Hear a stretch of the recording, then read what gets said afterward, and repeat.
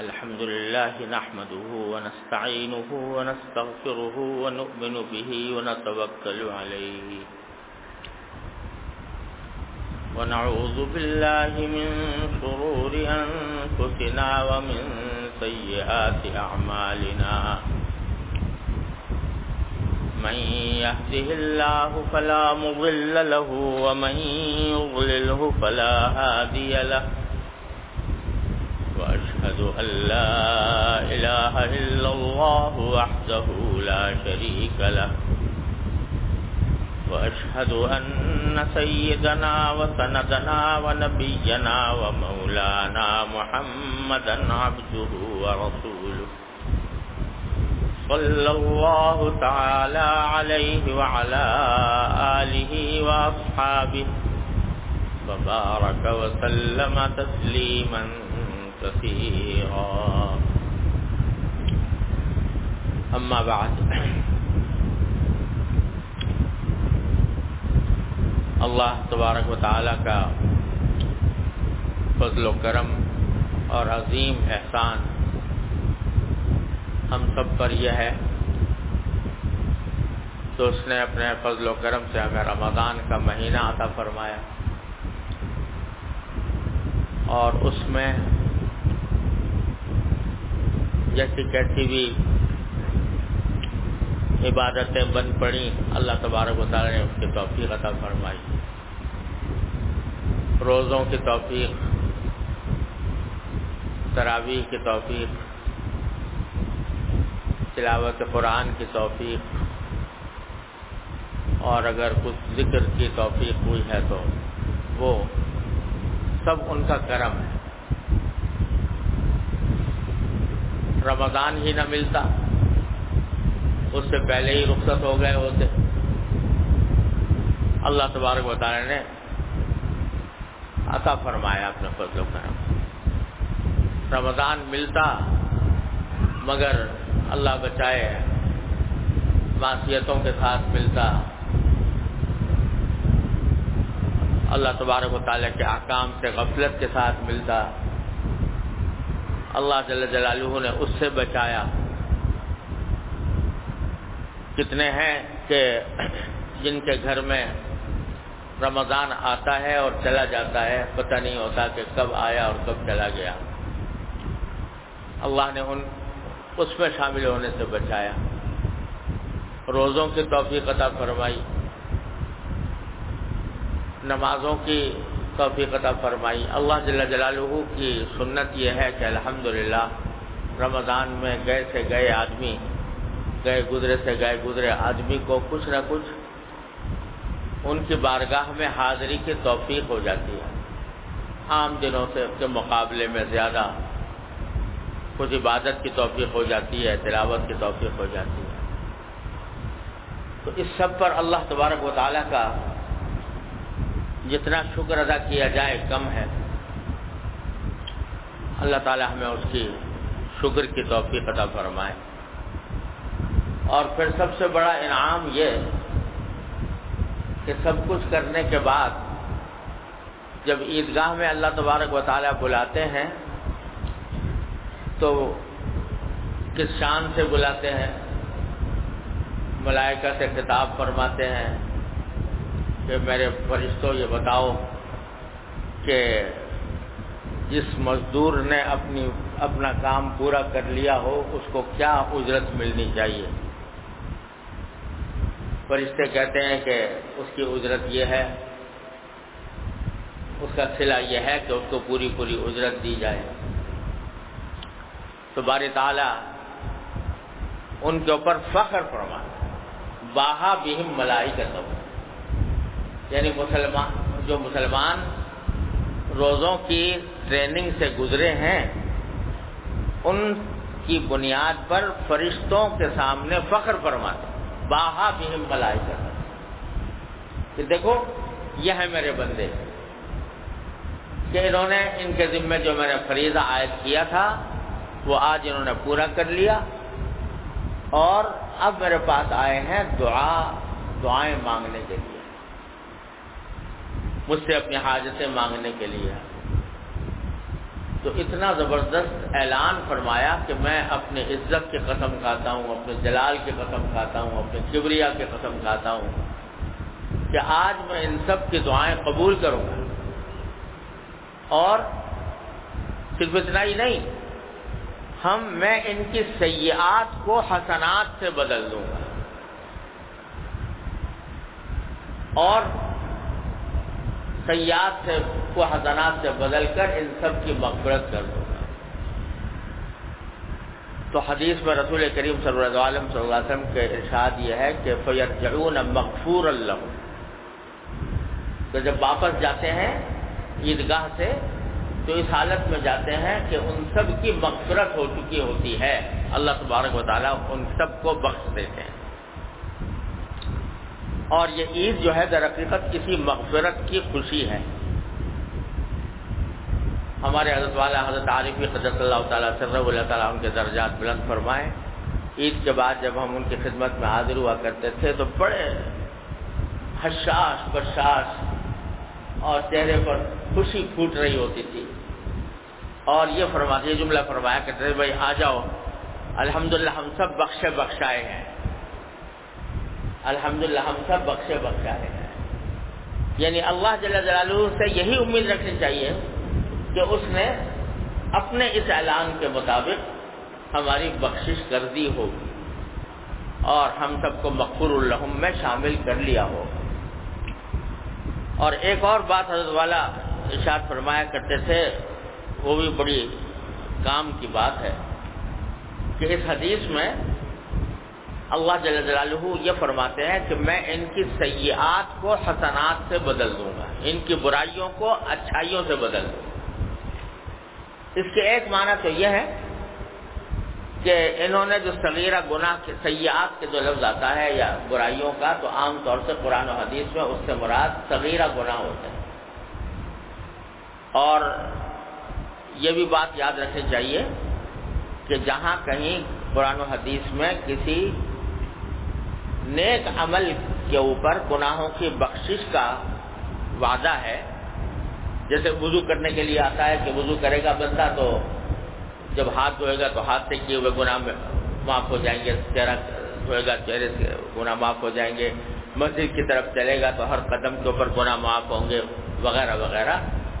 یہ سب سے مراد در حقیقت صغیرہ گناہ ہے، چھوٹے گناہ۔ کبیرہ گناہ جو ہے بغیر، قاعدہ یہ ہے اللہ تعالیٰ کی طرف سے قانون یہ ہے کہ کبیرہ گناہ بغیر توبہ کے معاف نہیں ہوتا، اور حقوق العباد بغیر حق ادا کیے معاف نہیں ہوتے، یہ معافی کرائے بغیر معاف نہیں ہوتے۔ البتہ صغیرہ گناہ جو ہیں وہ اللہ تعالیٰ خود بخود معاف کرتے رہتے ہیں۔ وضو کر لو گے تو معاف ہو جائیں گے، نماز پڑھ لو گے تو معاف ہو جائیں گے، مسجد کی طرف جاؤ گے تو معاف ہو جائیں گے۔ ان تجتنبوا کبائر ما تنہون عنہ نکفر عنکم سیئاتکم وندخلکم مدخلا کریما، کہ اگر تم ہم نے جن چیزوں کو کبیرہ گناہ قرار دیا ہے ان سے بچتے رہو تو جو تمہارے چھوٹے چھوٹے گناہ ہیں ہم ان کا کفارہ کرتے رہیں گے، معاف کرتے رہیں گے، اور پھر تمہیں بہت باعزت جگہ جنت میں داخل کریں گے۔ یہ اللہ تعالیٰ نے قرآن کریم میں فرمایا۔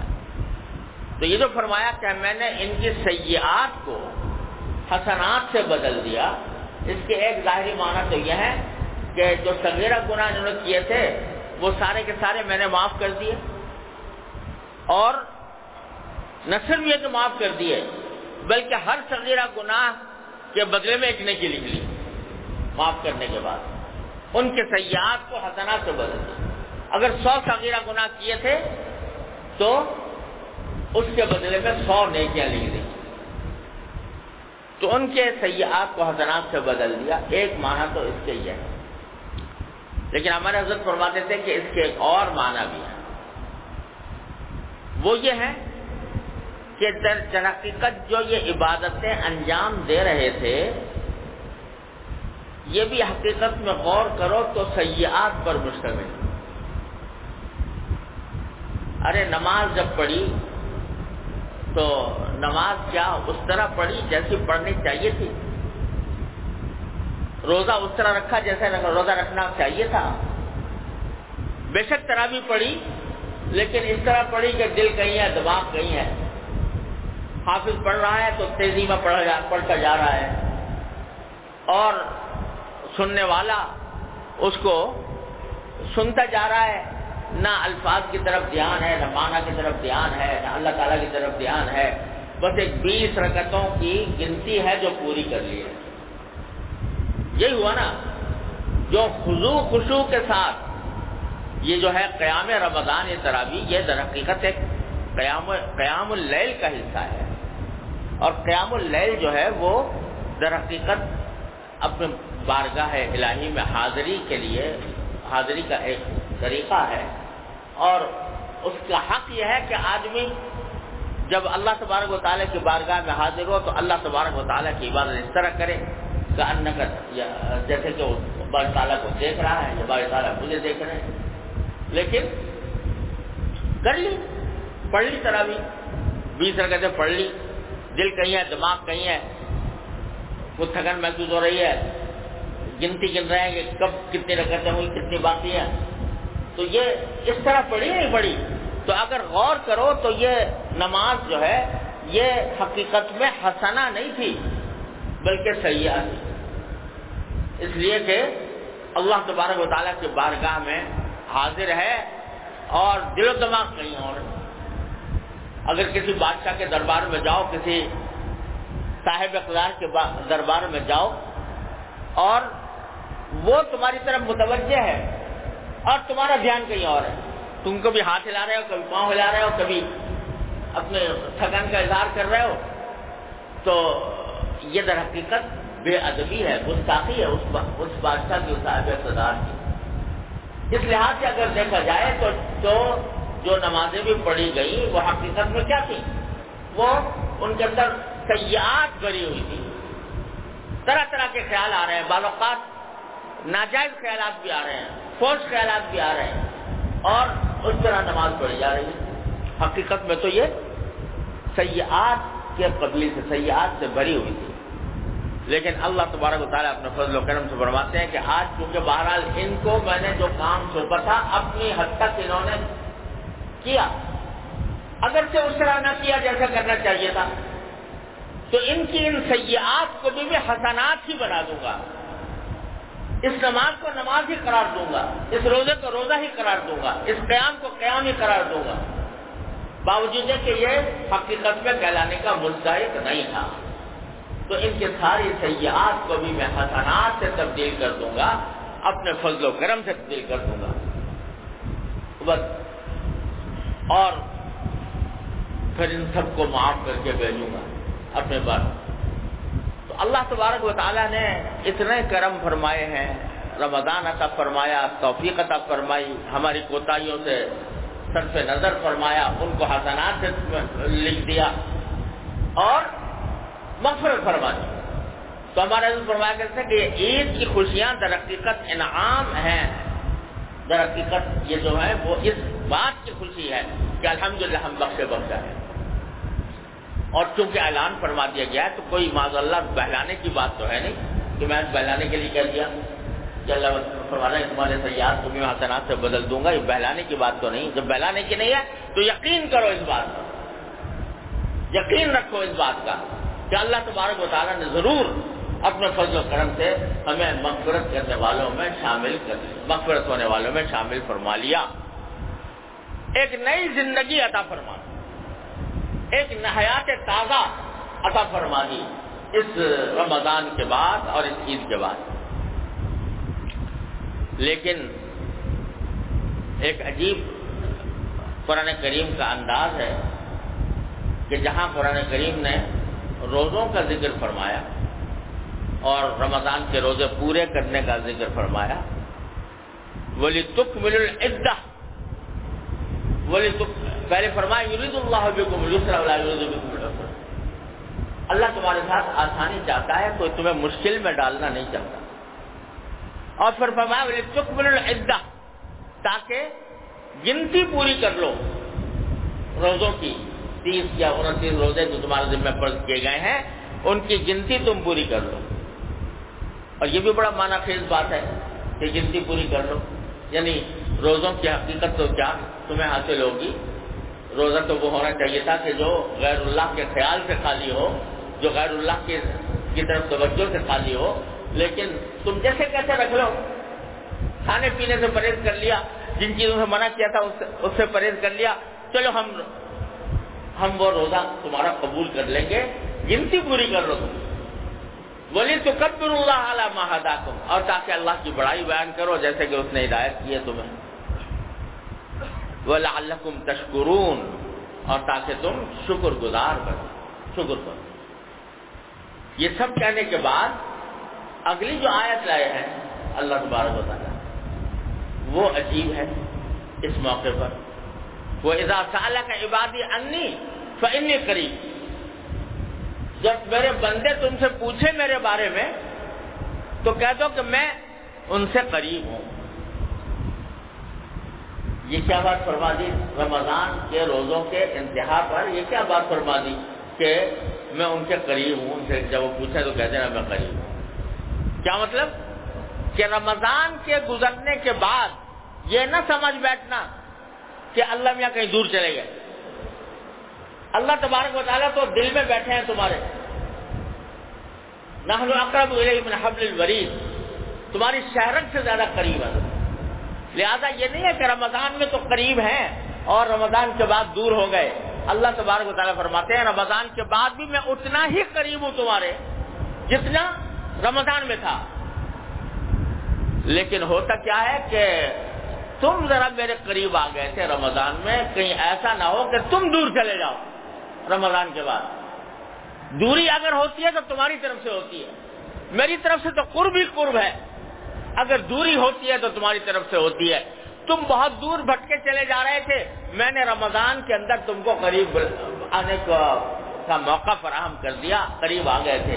اب ایسا نہ ہو کہ جو قرب تمہیں حاصل ہوا تھا، اللہ تبارک و تعالیٰ کے قریب تم ہوئے تھے، تو اب تم دور چلے جاؤ. اور جس طرح میرا تصور، میرا خیال، میرا ذکر، میرا فکر رمضان میں تھا، کہیں ایسا نہ ہو کہ وہ تمہارے دل سے مٹ جائے اور تم کسی اور دھندے میں لگ کر مجھ سے غافل ہو جاؤ. اذا سالک عبادی انی فانی قریب، میں تو تمہارے قریب ہوں. اللہ تبارک و تعالیٰ فرماتے ہیں کہ میں قریب ہوں، تم دور نہ چلے جانا. اللہ اکبر. دوری جو کچھ ہوتی ہے وہ ہماری طرف سے ہوتی ہے، اللہ تعالیٰ تو قریب ہے. دوری ہماری طرف سے ہوتی ہے کہ ہم غافل ہو گئے، ان کے ذکر سے غافل ہو گئے، ان کی فکر سے غافل ہو گئے، ان کے خیال سے غافل ہو گئے. یہ غفلت ہماری طرف سے آتی ہے، ورنہ وہ تو قریب ہی ہے.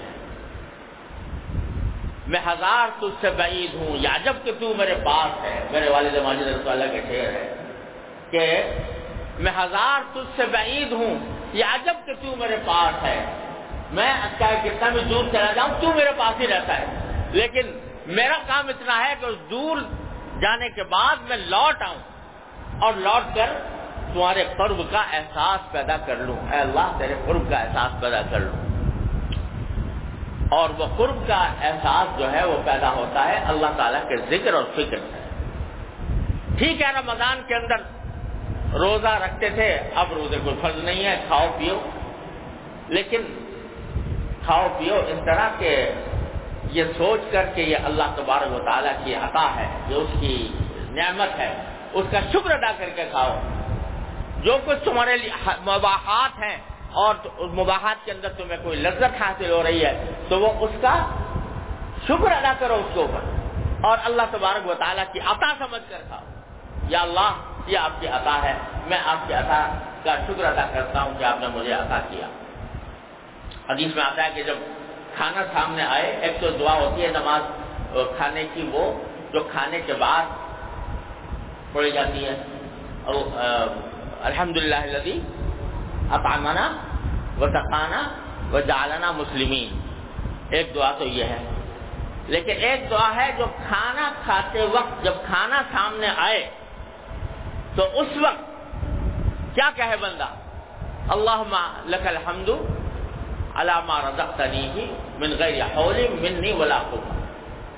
اے اللہ، یہ جو کچھ کھانا آپ نے عطا فرمایا، مجھے رزق عطا فرمایا، میں اس کے اوپر شکر ادا کرتا ہوں کہ آپ نے مجھے بغیر کسی محنت کے، بغیر کسی قوت کے، اپنی طاقت نہیں تھی کہ میں اس کو حاصل کر سکتا، آپ نے اپنے فضل و کرم سے عطا فرما دیا. تو بندہ یہ جو کہہ رہا ہے کہ میں آپ کی عطا ہے، جب آپ کی عطا ہے آپ کا شکر ادا کرتا ہوں، یہ کیا کر کھا لیا الحمدللہ، غفلت دور ہوئی، اللہ تعالیٰ کے سے دور جانے کا کے بجائے تم اللہ تعالیٰ کے قریب آ گئے. تو بھائی، اس رمضان کے بعد اللہ تبارک و تعالیٰ نے ایک نئی زندگی عطا فرمائی.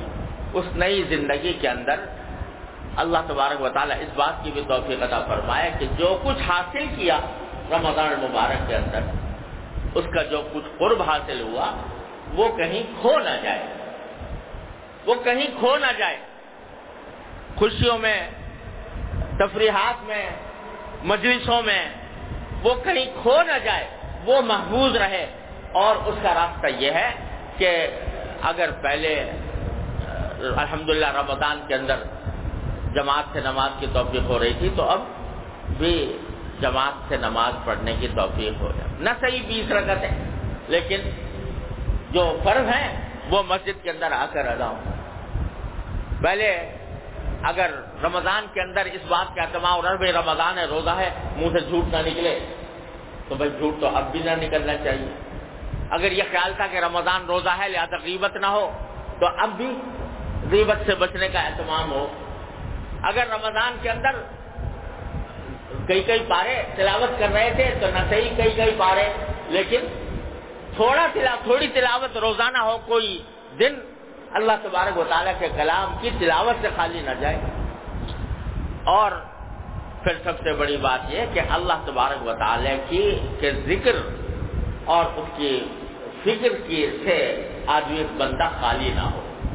اور اللہ تعالیٰ نے ایسے اسباب، ایسے طریقے مہیا فرما دیے ہیں اپنی رحمت سے کہ اگر آدمی ان کا اہتمام کرے تو یہ جو تعلق ہے اللہ تبارک و تعالیٰ کے ساتھ، محبت کا جو تعلق پیدا ہوا اس رمضان کے اندر، اس کی حفاظت ہو جاتی ہے، اس کا تحفظ ہو جاتا ہے. اس کے تحفظ کا سامان کرنے کے لیے اللہ تعالیٰ نے چھوٹی چھوٹی باتیں ایسی عطا فرمائی ہے. فاذکرونی اذکرکم، میرا ذکر کرو میں تمہارا ذکر کروں گا. اور حدیث قدسی میں ہے کہ اگر بندہ جو ہے وہ تنہائی میں ذکر کرتا ہے اللہ تبارک و تعالیٰ، اللہ تعالیٰ تنہائی میں اس کا ذکر فرماتے ہیں. اور اگر مجمع میں ذکر کرتا ہے تو اللہ تعالیٰ اس سے بہتر مجمع میں، یعنی ملائکہ کے مجمع میں اس کا ذکر فرماتے ہیں. ارے ایک گنگا، حقیر سا گنگا، اس کی کیا حیثیت، کیا حقیقت کہ وہ مالک الملک والملکوت اس کا ذکر کرے.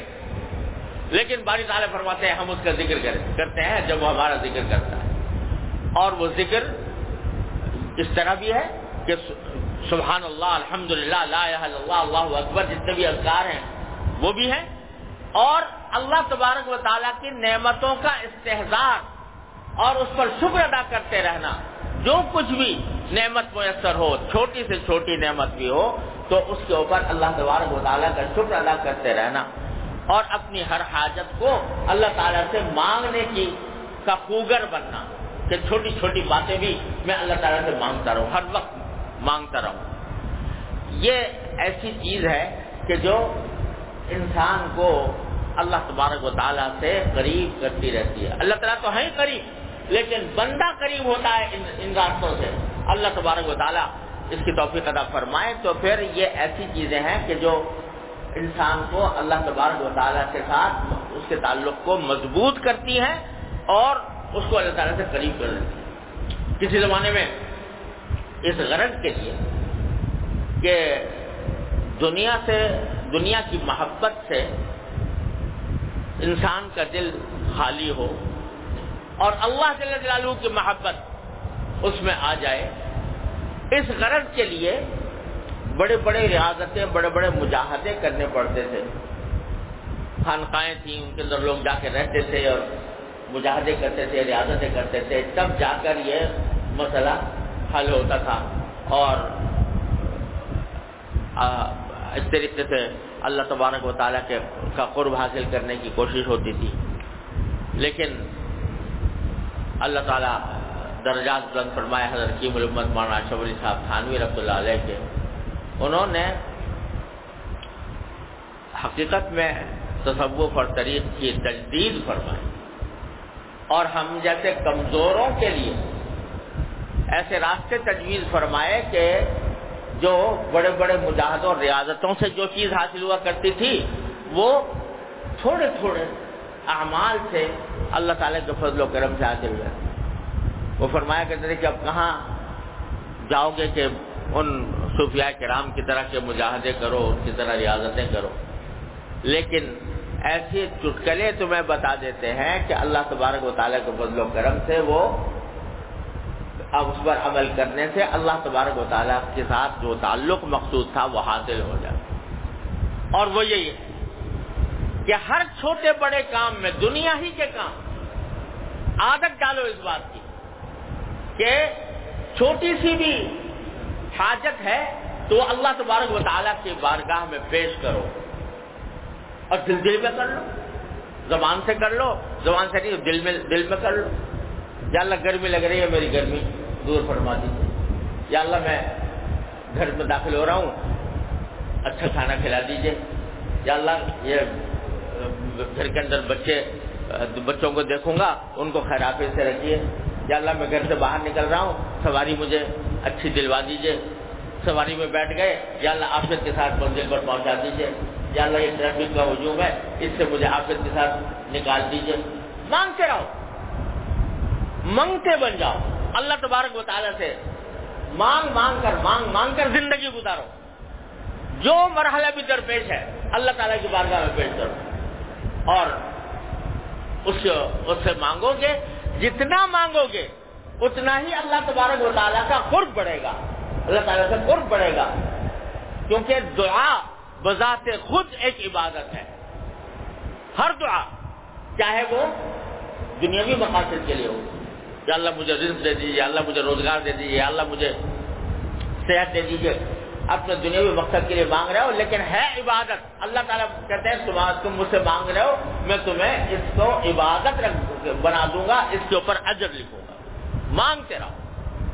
ہمارے حضرت والا فرمایا کرتے تھے، اللہ تعالیٰ ان کے درجات بلند فرمائے، کہ بندوں کے لیے سارے قرآن کا خلاصہ سورہ فاتحہ، اور سورہ فاتحہ کا خلاصہ فرماتے ہیں ایاک نعبد و ایاک نستعین. یہ ہے اللہ ہم آپ ہی کی عبادت کرتے ہیں، آپ ہی سے مدد چاہتے ہیں.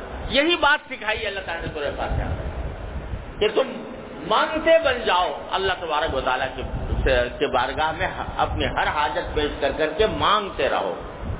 یہ دیکھو کر کے دیکھو، زبان سے کہہ دینے کی بات نہیں ہے، لیکن جب آدمی عادت ڈال لے تو پھر دیکھو کہ کیا سے کیا ہو جاتا ہے. اللہ تعالیٰ کا فضل ہے مانگنا اور اللہ تعالیٰ کی نعمتوں پر شکر ادا کرنا.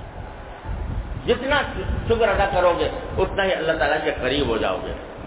اللہ تبارک و تعالیٰ اپنے فضل و کرم سے نواز دیں گے. شکر گزار بندوں کے لیے اللہ تبارک و تعالیٰ نے بڑی آسانی کا راستہ رکھا. اور میں یہ بھی سوچ رہا تھا کہ سورہ فاتحہ جو ہے وہ ساری اگر دیکھو تو پہلی 3 آیتیں ہیں وہ شکر پر مشتمل ہے. الحمدللہ رب العالمین الرحمن الرحیم مالک یوم الدین. اللہ تعالیٰ کی حمد و ثنا، اس کا شکر. اور باقی 3 آیتیں جو ہیں وہ دعا پر مشتمل ہیں. ایاک نعبد و ایاک نستعین اہدنا الصراط المستقیم صراط الذین انعمت علیہم الی آخر. تو یہ دعا ہے.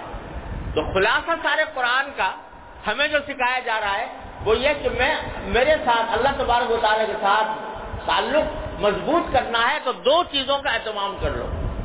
میری نعمتوں پر شکر ادا کرو اور مجھ سے اپنی حاجتیں مانگو تو میرے قریب ہو جاؤ. تو ہمارے عزت والا حضرت حکیم الامت قدس اللہ تعالیٰ رہا، پھر ہمارے شیخ حضرت عارف قدس اللہ تعالیٰ ہر مجلس ان کی ان دو چیزوں کی تاکید پر مشتمل ہوتی تھی. اتنا مرتبہ تکرار فرمایا، اتنی مرتبہ یہ بات فرمائی، اتنی مرتبہ کہ کانوں سے اٹھ کر پھر دل میں اتر گئی. اذا تکرر علی السمع تکرر فی القلب. وہ کبھی کبھی فرمایا کرتے تھے کہ تم کہتے ہوگے کہ میں ایک ہی بات بار بار کہتا رہتا ہوں. ارے قرآن کریم کو دیکھو، اس میں ایک ہی بات کتنی مرتبہ بار بار فرمائی اللہ تعالیٰ. اس لیے فرمائیے تاکہ صرف اتنی نہ ہو کہ بات کہی گئی اور کانوں تک پہنچی اور ایک کان سے داخل ہوئی دوسرے کان سے نکل گئی، بلکہ اس لیے ہو کہ دل میں پیوست ہو جائے. اور پیوست ہوتی ہے کثرت سے. تو حضرت فرماتے تھے کہ اس لیے میں بار بار یہ بات کہتا ہوں. اور حقیقت یہ ہے کہ سنتے رہتے تھے، لیکن جب اتنی بار سنا کہ دل میں بیٹھ گئی بات، تو الحمدللہ کچھ توفیق بھی ہوگی اس کی وجہ سے، کچھ عادت بھی پڑنے لگی. ہمارے فرماتے ہیں کہ اگر باقاعدہ تم عبادت کرنے جاؤ، نماز کی نیت باندھ کر کھڑے ہو، سجدہ کرو، رکوع کرو، ہے ہی عبادت بڑی اعلیٰ درجے کی، لیکن دیکھنے والا بھی دیکھ رہا ہے کہ وہی تم عبادت کر رہے ہو، اور تم نے دل میں اپنے اللہ سے رشتہ جوڑا ہوا ہے. یا اللہ میرا یہ کام کر دے، یا اللہ میرا یہ کام کر دے، یا اللہ میرا یہ کام کر دے، یا اللہ آپ نے یہ نعمت دی ہے میں اس پر شکر ادا کرتا ہوں، یا اللہ آپ نے یہ نعمت دی ہے. دل یہ کہہ رہا ہے بار بار، دل اس میں لگا ہوا ہے. چاہے دنیا کے کام بھی کر رہے ہو، لیکن دنیا کے کام میں بھی تو حاجت پیش آتی ہے، مانگو. دنیا کے کام میں کوئی کامیابی حاصل ہوتی ہے، شکر ادا کرو. تو یہ چیز ایسی ہے کہ کسی کو پتا بھی نہیں. ہمارے فرماتے تھے کہ دل میں ان میں کہہ دیا اللہ آپ کا شکر ہے یہ کام ہو گیا، دل میں کہہ دیا اللہ یہ کام کرا دیجیے، کسی کو پتا بھی نہیں چلا. اور نہ جانے کیا سے کیا ہو گیا. حضرت والا کا جملہ یہ تھا کہ کیا سے کیا ہو گیا، یعنی اللہ تعالیٰ کے ساتھ جس طرح رشتہ جڑ گیا. یہی وہ بات ہے کہ حضرت مجذوب صاحب رحمۃ اللہ علیہ، حضرت خواجہ عزیز الحسن صاحب مجذوب رحمۃ اللہ علیہ، حضرت تھانوی رحمۃ اللہ علیہ کے بڑے خاص خلفاء میں سے تھے. اپنے زمانے میں ڈپٹی کلیکٹر تھے، انگریزی خان تھے، کوئی باقاعدہ عالم بھی نہیں تھے. لیکن حضرت والا کے صحبت نے ان کو ایسا کچھ بنا دیا تھا کہ بڑے بڑے علماء بھی ان کے سامنے گھٹنے ٹیکے. اور حضرت کے بڑے چہیتے، محبوب، لاڈلے مرید بھی تھے، اور بعد میں حضرت نے خلافت بھی عطا فرمائی. حضرت کی سوانح حیات بھی انہوں نے مرتب کی ہے اشرف السوانح کے نام. شاعر بہت بڑے بلا کے تھے، بڑے شاعر تھے، اور شعر بڑے اعلیٰ درجے کے فرماتے تھے. دیوان ان کا چھپا ہوا ہے کشکول مجذوب کے نام. تو حضرت والا کے ہاں صحبت میں جو چیز حاصل ہوتی تھی اس کو ایک شعر میں بڑی خوبصورتی سے بیان فرمایا. وہ فرماتے ہیں کہ جب تک میں حضرت کے پاس نہیں آیا تھا تو اس وقت تک پتہ نہیں دین کو کیا سمجھے ہوئے تھا کہ کتنی بڑی دین جو ہے وہ بڑا مشکل کام ہے اور بڑا جان جوکھوں کا کام ہے. لیکن حضرت کے پاس آ کر یہ باتیں سن کر اللہ تبارک و تعالیٰ نے بتایا کہ یہ تو کچھ بھی نہیں، بہت آسان ہے اللہ تعالیٰ کے ساتھ تعلق قائم کرنا. تو اس کو انہوں نے ایک شعر میں کہا، فرمایا کہ وہ اتنے تھے قریب کہ دل ہی میں مل گئے، وہ اتنے تھے قریب کہ دل ہی میں مل گئے. میں جا رہا تھا دور کا ساماں کیے ہوئے. میں تو اس خیال سے چلا تھا کہ پتہ نہیں کیا تو کچھ مدارس طے کرنے ہوں گے، کیا کیا مسائل سے گزرنا پڑے گا، لیکن وہ اتنے تھے قریب کہ دل ہی میں مل گئے. میں جا رہا تھا دور کا ساماں کیے ہوئے. تو اگر یہ دل میں اپنے دل کو ذرا سا متوجہ کر لو اللہ جل جلالہ کی طرف، کوئی لمحہ انسان کا خالی نہیں ہے جس میں انسان کے دل میں کوئی خیال نہ آ رہا ہو. ہے کوئی خالی؟ کوئی لمحہ خالی نہیں. خیالات کی ایک رو ہے جو چل رہی ہے، مگر وہ رو چلی ہوئی ہے اس طرح کہ غفلت میں، اللہ تعالیٰ سے غفلت میں خیالات کی رو چل رہی ہے. اگر اس خیالات کی رو کو تم اپنے اب مالک کے ساتھ تعلق کی طرف موڑ دو، یہی کر کے کہ مانگ مانگ کر اللہ تعالیٰ سے، اس کی نعمتوں کا شکر ادا کر کر کے، اور اگر کوئی غلطی ہو جائے تو استغفار کر کر کے یہ مانگتے رہو، تو یہ خیالات کی رو جو ہے مڑ بھی جاتی ہے، اور جب مڑ جاتی ہے تو پھر وہ بات ہوتی ہے کہ وہ اتنے سے قریب کہ دل ہی میں مل گئے، میں جا رہا تھا دور کا سامان کیے ہوئے۔ اللہ، اور یہ بات الحمدللہ اسلاف سے چلی آ رہی ہے۔ ایک مشہور صوفی بزرگ ہیں خواجہ بیدل، فارسی کے شاعر تھے، تو انہوں نے بھی تقریباً یہ بات کہی کہ ستمست اگر حوست کشد کے بسیر سر و سمندرا، تجھے غنچ کم نہ دمی گئی در دل کشا در وہ سمندرا۔ کہتے ہیں کہ یہ بڑی سطحی بات ہے اور بڑے ظلم کی بات ہے کہ تو سیر کرنے کے لیے باغوں میں اور چمن کے اندر جاتا ہے، سیر کرنے کے لیے، تفریح کرنے کے لیے، کہ فلاں باغ بڑا شاندار ہے، اس میں پھول بہت اچھے ہیں، اس میں مناظر بڑے حسین ہیں۔ ارے اگر تیرے اوپر دل کا باغ کھل جائے تو ساری دنیا کے باغات اور ساری دنیا کے حسین مناظر اس کے آگے ہیٹ ہیں۔ تو ستمست اگر حوست کشد کہ بخیر سر و سمندرا، تجھے غنچہ کم نہ دمی دئی، تو اگر اپنے آپ کا جائزہ لے تو تیری حیثیت جیسے ایک پھول کی کلی ہوتی ہے نا، وہ کلی بند ہوتی ہے اور پھر وہ کھل کر پھول بن جاتی ہے، تو تیرا دل بھی غنچے کی طرح ہے، اس وقت بند ہے، لیکن اگر تو اس کو اللہ تبارک و تعالیٰ کے ذکر سے کھولے گا تو یہ پھول بن جائے گا۔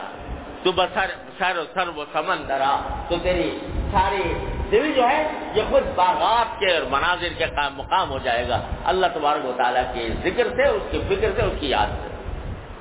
تو جب آدمی اس میں محو ہو جاتا ہے تو اللہ تبارک و تعالیٰ کے فضل و کرم سے ایسا ہو جاتا ہے دیکھنے والے کو پتہ بھی نہیں چلتا، دیکھنے والا دیکھتا ہے کہ یہ کسی اپنے دنیا کے کام میں مصروف ہے اور اس کا رشتہ جڑا ہوا ہوتا ہے اپنے مالک سے۔ میرے والد ماجد قدس اللہ تعالیٰ سرہ فرماتے ہیں، ہمارے حضرت والد ماجد رحمۃ اللہ علیہ، حضرت تھانوی رحمۃ اللہ علیہ کے عشاق میں سے تھے، یعنی مرید تو تھے ہی، خلیفہ بھی تھے، لیکن عشاق میں تھے۔ اور میں نے جب حضرت والد صاحب رحمۃ اللہ علیہ کی وفات ہو گئی تو میرے استاد تھے حضرت مولانا اکبر علی صاحب رحمۃ اللہ علیہ، اللہ تعالیٰ ان کے درجات بلند فرمائے، وہ بھی حضرت صاحب رحمۃ اللہ علیہ کی خدمت میں حاضر ہوا کرتے تھے، ان کے مجلس میں جایا کرتے تھے۔ تو جب وفات ہو گئی تو وفات کے بعد وہ تشریف لائے، تو اس وقت حضرت مولانا اکبر علی صاحب رحمۃ اللہ علیہ نے کہا کہ میں آج تمہیں ایک چیز دکھاتا ہوں جو شاید تمہیں پہلے معلوم نہ ہو، وہ یہ کہ میں تمہیں وہ ہیئت کر کے دکھاتا ہوں جس ہیئت سے آپ کے والد حضرت تھانوی رحمۃ اللہ علیہ کی مجلس میں بیٹھا کرتے تھے۔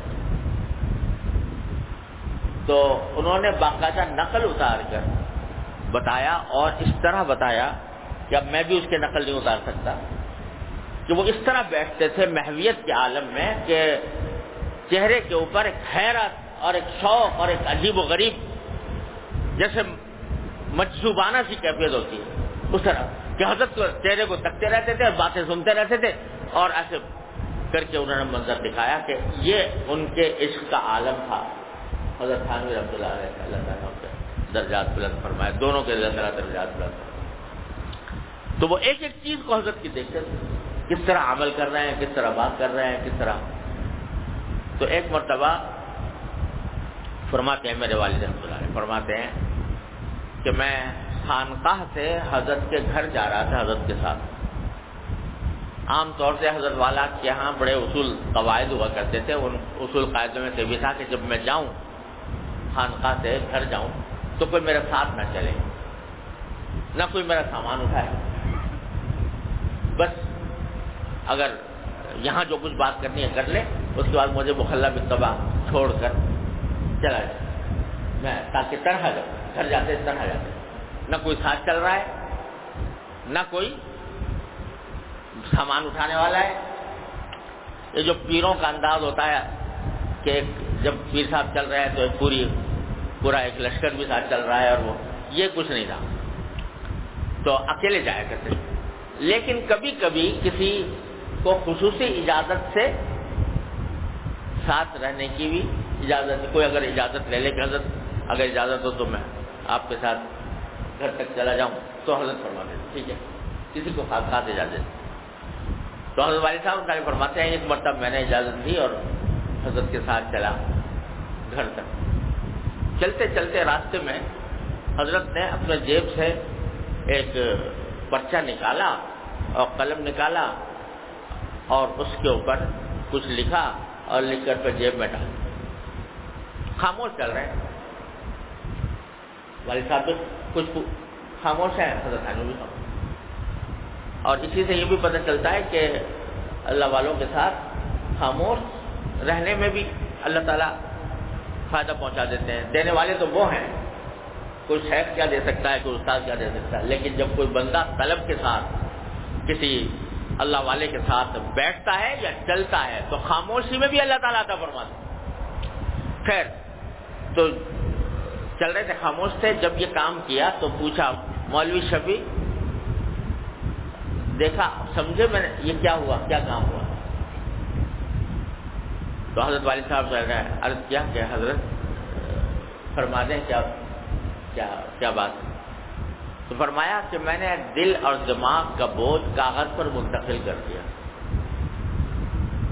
یعنی ایک کام یاد آیا تھا کہ یہ کام کرانا ہے, اسی وقت کرنا ہے یا کرانا ہے, تو وہ دماغ میں تھا, دل میں تھا, اس کو میں نے کاغذ پر منتقل کر کے رکھ دیا. یعنی اگر یہ نہ لکھتا تو دماغ پر وہ چکر لگاتا رہتا اور دل میں چکر لگاتا رہتا کہ فلاں وقت یہ کام کرنا ہے, فلاں وقت یہ کام کرنا ہے, تو اس کو میں نے کاغذ پر منتقل کر دیا. پھر فرمایا کہ دل تو اللہ میاں نے ایک ہی کے لیے بنایا ہے, دل تو ایک ہی کے لیے بنایا ہے. اس میں یہ مختلف قسم کے خیالات اور مختلف قسم کے افکار جو ہیں یہ اس کے رہزن ہیں, دل کے لیے رہزن ہے. لہذا میں نے اس کو اس طرح منتقل کر, دل تو ایک ہی کے لیے بنایا ہے, دل اسی طرح مشغول ہونا چاہیے. تو یہ سکھا دیا کہ چلتے پھرتے بھی اگرچہ خاموش ہے, بظاہر ذکر بھی نہیں زبان سے ہو رہا, لیکن دل مصروف ہے اللہ تبارک و تعالیٰ کے ساتھ, اس کی نعمتوں کے استحضار میں, اس کے اوپر شکر ادا کرنے میں, اپنی حاجات اس کے سامنے پیش کرنے میں, اس کے جلال و جمال میں, اس کے جلال و جمال میں دل مصروف ہے. اور پھر حضرت والد صاحب رحمۃ اللہ کا شعر یاد آ گیا. اسی مفہوم کا شعر حضرت والد صاحب, حضرت یہ خود حضرت والد صاحب رحمۃ اللہ کا اپنا شعر ہے, بڑا عجیب شعر کہ تیرا جلال تیرا جمال ہے, تیرا خیال ہے تو ہے. تیرا جمال ہے, تیرا خیال ہے تو ہے, مجھے یہ فرصت کاوش کہ کیا ہوں میں, مجھے یہ فرصت کاوش کہاں کہ کیا ہوں میں. تیرا جمال ہے, تیرا خیال ہے تو ہے, مجھے یہ فرصت کاوش کہاں کہ کیا ہوں میں. جب یہ کیفیت ہو جاتی ہے تو اللہ تبارک و تعالیٰ اپنے فضل و کرم سے ہم سب کو اپنے رحمت سے عطا فرما دے. تو دیکھنے میں بظاہر دیکھنے والا سمجھے گا کہ یہ کوئی نہ عبادت ہو رہی ہے نہ کوئی کام ہو رہا ہے, لیکن دل مشغول ہے اللہ تبارک و تعالیٰ کے ذکر میں, اس کے فکر میں, اس کے جلال میں, اس کے جمال میں, اس کی کبریائی میں, اس کی نعمتوں میں, اس کے انداز عطا میں دل مشغول ہے. تو میں نے اپنے حضرت شیخ حضرت عارف قدس اللہ تعالیٰ سے سنا, فرماتے تھے کہ ایک مرتبہ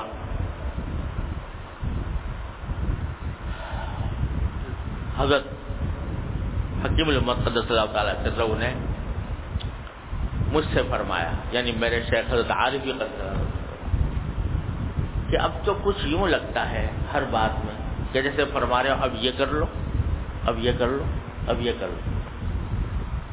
ایسا لگتا ہے کہ یوں فرما رہا ہے کہ اب یہ کر لو، اب یہ کر لو، اب یہ کر لو، یہ کیا کر لو۔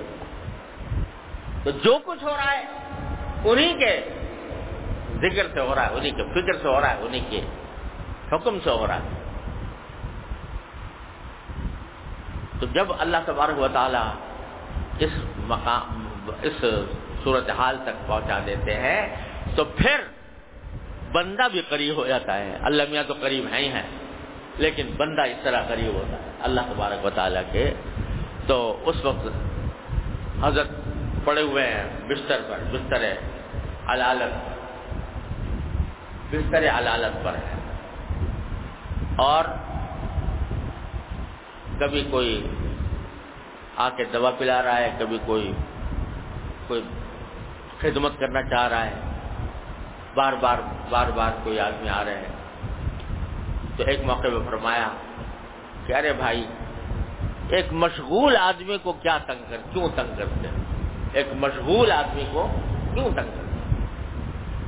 بھائی تو بستر پہ لیٹے ہیں، بیمار ہیں، نہ کوئی عمل کر رہے ہیں، نہ کوئی زبان بھی خاموش ہے، پر ہمارے مشغول آدمی کو کیوں تنگ کرتے ہیں؟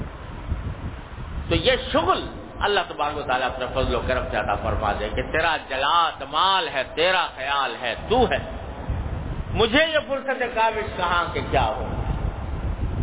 یہ چیز حاصل ہوتی ہے مشق سے، اپنے خیالات کی رو کو اللہ تبارک و تعالیٰ کی طرف پھیرنے سے یہ چیز الحمدللہ حاصل ہو جاتی ہے، کوئی ناممکن چیز نہیں ہے، حاصل ہو جاتی ہے۔ اور پہلے یہ ہوتا ہے کہ مدتوں تک خیال ہی نہیں آتا تھا، نہ کسی دعا کا خیال آ رہا ہے، نہ کسی، اپنے دھن میں مست ہیں، اپنے دنیا کے کاموں کے اندر، یہ کر لوں وہ کر لوں، اللہ میاں کی طرف دھیان نہیں ہے۔ لیکن جب کسی اللہ والے کی رہنمائی سے توجہ ہوتی ہے تو پھر آنے لگتا ہے خیال، لیکن آتا ہے پھر چلا جاتا ہے، آتا ہے پھر چلا جاتا ہے، آتا ہے پھر چلا جاتا ہے۔ لیکن اگر آدمی لگا رہے اور کوشش نہ چھوڑے، اور جب بھی کبھی غفلت ہو پھر اللہ تعالیٰ کی طرف متوجہ ہو جائے، پھر اللہ تبارک و تعالیٰ کے یہ نعمتوں کی طرف، اس سے مانگنے کی طرف متوجہ ہو جائے، تو پھر ایسا ہوتا ہے کہ یہ کثرت سے آنے لگتا ہے، دوسرے خیالات کم اور یہ خیالات زیادہ۔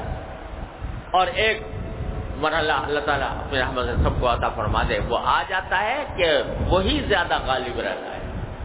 جب کوئی ہوتا ہے محض بدرجہ حاجت کسی اور طرف دھیان چلا گیا، ورنہ دل وہاں پر، دل بیار و دست بکار، ہاتھ سے تو کام ہو رہا ہے لیکن دل اللہ تبارک و تعالیٰ کی طرف متوجہ ہے، یہ ہو جاتا ہے۔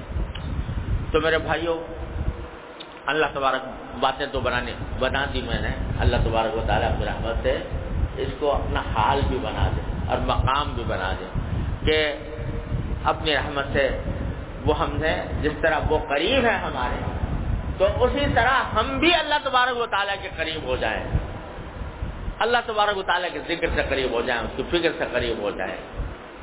تو بھائیوں، ایک تو اس رمضان کے گزرنے کے بعد یہ اللہ تبارک و تعالیٰ کا پیغام ہے کہ میں قریب ہی ہوں، کہیں دور نہیں گیا تم سے۔ اجیب دعوت الداع اذا دعان، میرا جب پکارنے والا مجھے پکارتا ہے تو میں اس کا جواب دیتا ہوں، اس لیے یعنی قبول کرتا ہوں۔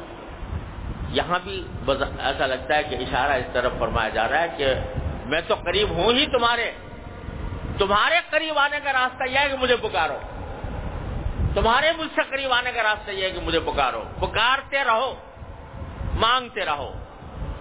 تو اس نئی زندگی میں اللہ تبارک و تعالیٰ اپنی رحمت سے ہمیں توفیق عطا فرمائے کہ ایک تو اب اپنا نظام الاوقات بنا، نظام الاوقات ایسا بنے کہ جس کے اندر ہر چیز کا حق ادا ہو سکے۔ رمضان میں بہت سارے کام پر سے پوچھ ڈال دیے تھے، اپنی ذمہ داریاں نہیں تھیں، گرم کرتی تھیں وغیرہ وغیرہ. اب ذمہ داریاں بھی ہیں, کام بھی کرنے ہیں. تو نظم اوقات پر, ایسا نظم اوقات کہ جس میں ہر چیز کا حق ادا ہو, اس کے وقت پر ادا ہو. اور بھائی نظم اوقات بناتے وقت اپنی ساری ضروریات, ساری حاجات کو سامنے رکھ, ساری ضروریات حاجات کو سامنے رکھ کر اپنی سہولت کے ساتھ, جو سہولت کے ساتھ کام ہو سکے ان کا بنا. اس نظم اوقات میں اللہ تبارک و تعالیٰ کی ذکر کا, مثلا نمازیں تو الحمدللہ جتنے بیٹھے ہیں سبھی الحمدللہ پڑھتے ہیں, اہتمام کے ساتھ جماعت کے ساتھ ادا کرنے کا اہتمام ہو.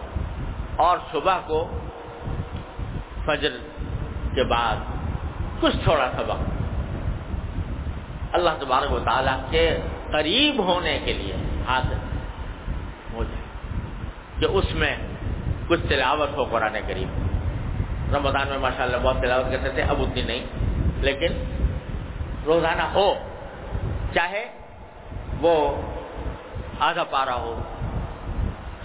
مشغول آدمی کم کر لے لیکن چھوڑے نہیں, کوئی دن بھی خالی نہ جائے تلاوت. کچھ وقت جو ہے وہ مناجات مقبول, نبی کریم سرور عالم صلی اللہ علیہ وسلم کی بتائی ہوئی دعائیں, ان کو مانگنے کا اہتمام. تیسرے تسبیحات, کچھ تسبیحات, سبحان اللہ وبحمدہ, سبحان اللہ العظیم, سبحان اللہ والحمدللہ لا الہ الا اللہ اللہ اکبر, اور استغفار اور درود شریف. یہ 4 تسبیح سے شروع کریں, اللہ تعالیٰ کر دے تو پھر اس میں اور اضافہ بھی ہو سکتا ہے. لیکن صبح کو شروع کے وقت میں یہ, جب تک یہ کام نہ ہو جائے اس وقت تک کسی اور کام میں نہ لگے. اگر کسی شخص کو حالات کے لحاظ سے اس وقت مشکل ہے کسی وجہ سے, تو کوئی اور وقت مقرر کرے. لیکن جو وقت جس کام کے لیے مقرر کیا, ہر صورت میں اس وقت وہ کام کرے, چاہے سستی آ رہی ہو, چاہے کاہلی ہو رہی ہو, کچھ ہو, سستی کا مقابلہ کرے, کاہلی کا مقابلہ کرے, اور کرے اس کو زبردستی کرے اپنا, اور اس اوقات کے مطابق زندگی گزارے. اور بھائی چلتے پھرتے ایک عادت ڈالے, سوچے, مثلا کسی کو خالی بیٹھے تو سوچے کہ میں کیا کیا دعائیں مانگوں اللہ میں, کیا کیا مانگ سکتا ہوں. جب میں گھر سے نکلتا ہوں تو کیا حاجتیں ہوتی ہیں, اس وقت کیا مانگنے چاہیے, جب اور آگے بڑھوں گا تو کیا مانگنا چاہیے. یہ اس کی ایک دماغ میں فہرست بنا, اور اس کے لیے عادت ڈالنے کی کوشش. جو بندہ اس کی کوشش کرتا ہے, عادت ڈالنے کی کوشش کرتا ہے, اللہ تعالیٰ ڈلوا دیتے ہیں اور یہ کیفیت حاصل ہو جاتی ہے. اور پھر کچھ ایسے جملے ہوتے ہیں, یہ بھی کہ جو تکیہ کلام کے طور پر دل میں بار بار آتے ہیں, تو اس میں کوئی ایک جملہ منتخب کر لو جو جب بھی خالی ہو تو دماغ وہ جملہ بول رہا ہو. یا اللہ میرے گناہوں کو معاف کر, یا اللہ میرے قریب, یا اللہ مجھے اپنا قرب عطا فرما, یا اللہ مجھے اپنی رضا کی زندگی عطا. ان میں سے کوئی ایک جملہ منتخب کر کے یہ سمجھ لو کہ یہ اس کی رٹ لگانی ہے.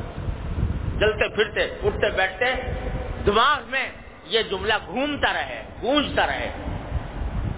جتنا جتنا یہ کرو گے انشاءاللہ اللہ تبارک و تعالیٰ کے فضل و کرم سے اللہ تعالیٰ اپنا قرب عطا فرمائیں. بس بھائی اس طرح اللہ تعالیٰ فرما رہا ہے کہ میں قریب ہوں, تم دور چلے جاتے ہو, اب دور مت جانا, اب میرے قرب سے فائدہ اٹھانا, اب میری طرف آ جانا. اللہ تعالیٰ اپنے فضل و کرم سے اپنی رحمت سے اس پکار پر عمل کرنے کی توفیق عطا فرمائے.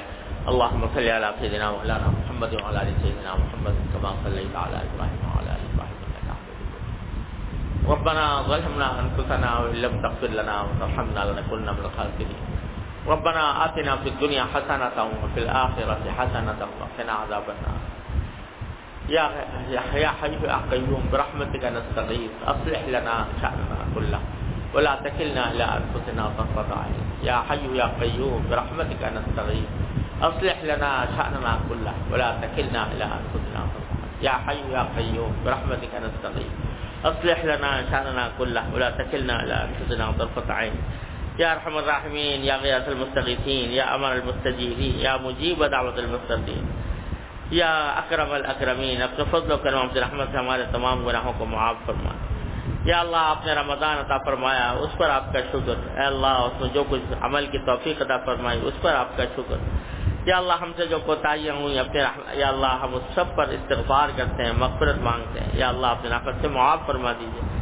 یا اللہ آپ نے جو وعدہ فرمایا کہ میں ان کے سیئات کو حسنات سے بدل دوں گا، یا اللہ یا رحمان یا رحیم یا کریم اپنے فضل و کرم سے ہمارے استحقاق کے بغیر ہمارے حق میں بھی اس کو پورا فرما دیجئے، ہماری سیئات کو حسنات سے بدل دیجئے، یا اللہ ہماری مکمل مغفرت فرما دیجئے۔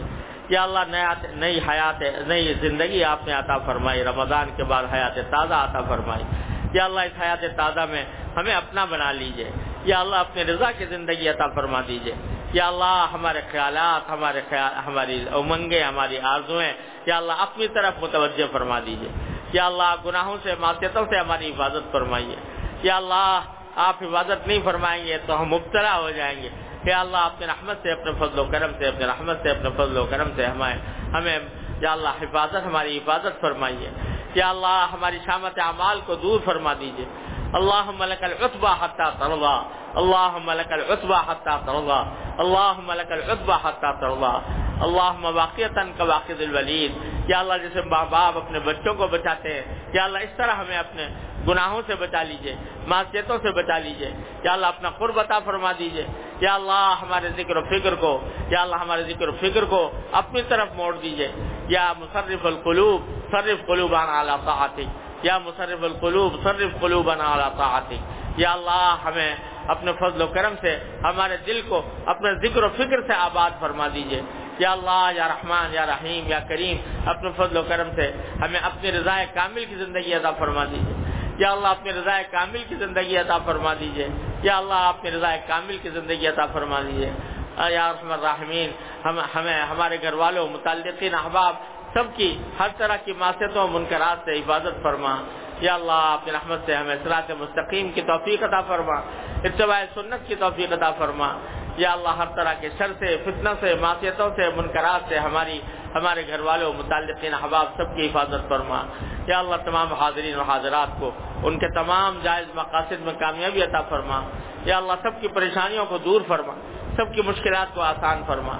اللہم یا ارحم الراحمین وفقنا لما تحب وترضى من القول والفعل والعمل والنية والهدي إنك على كل شيء قدير۔ اللهم إنا نسألك من خير ما سألك منه عبدك ونبيك سيدنا محمد صلى الله عليه وسلم، ونعوذ بك من شر ما استعاذك منه عبدك ونبيك سيدنا محمد صلى الله عليه وسلم۔ ربنا تقبل منا إنك أنت السميع العليم وتب علينا إنك أنت التواب الرحيم، وصلى الله تعالى على خير خلقه سيدنا مولانا محمد وعلى آله وأصحابه أجمعين، آمين برحمتك يا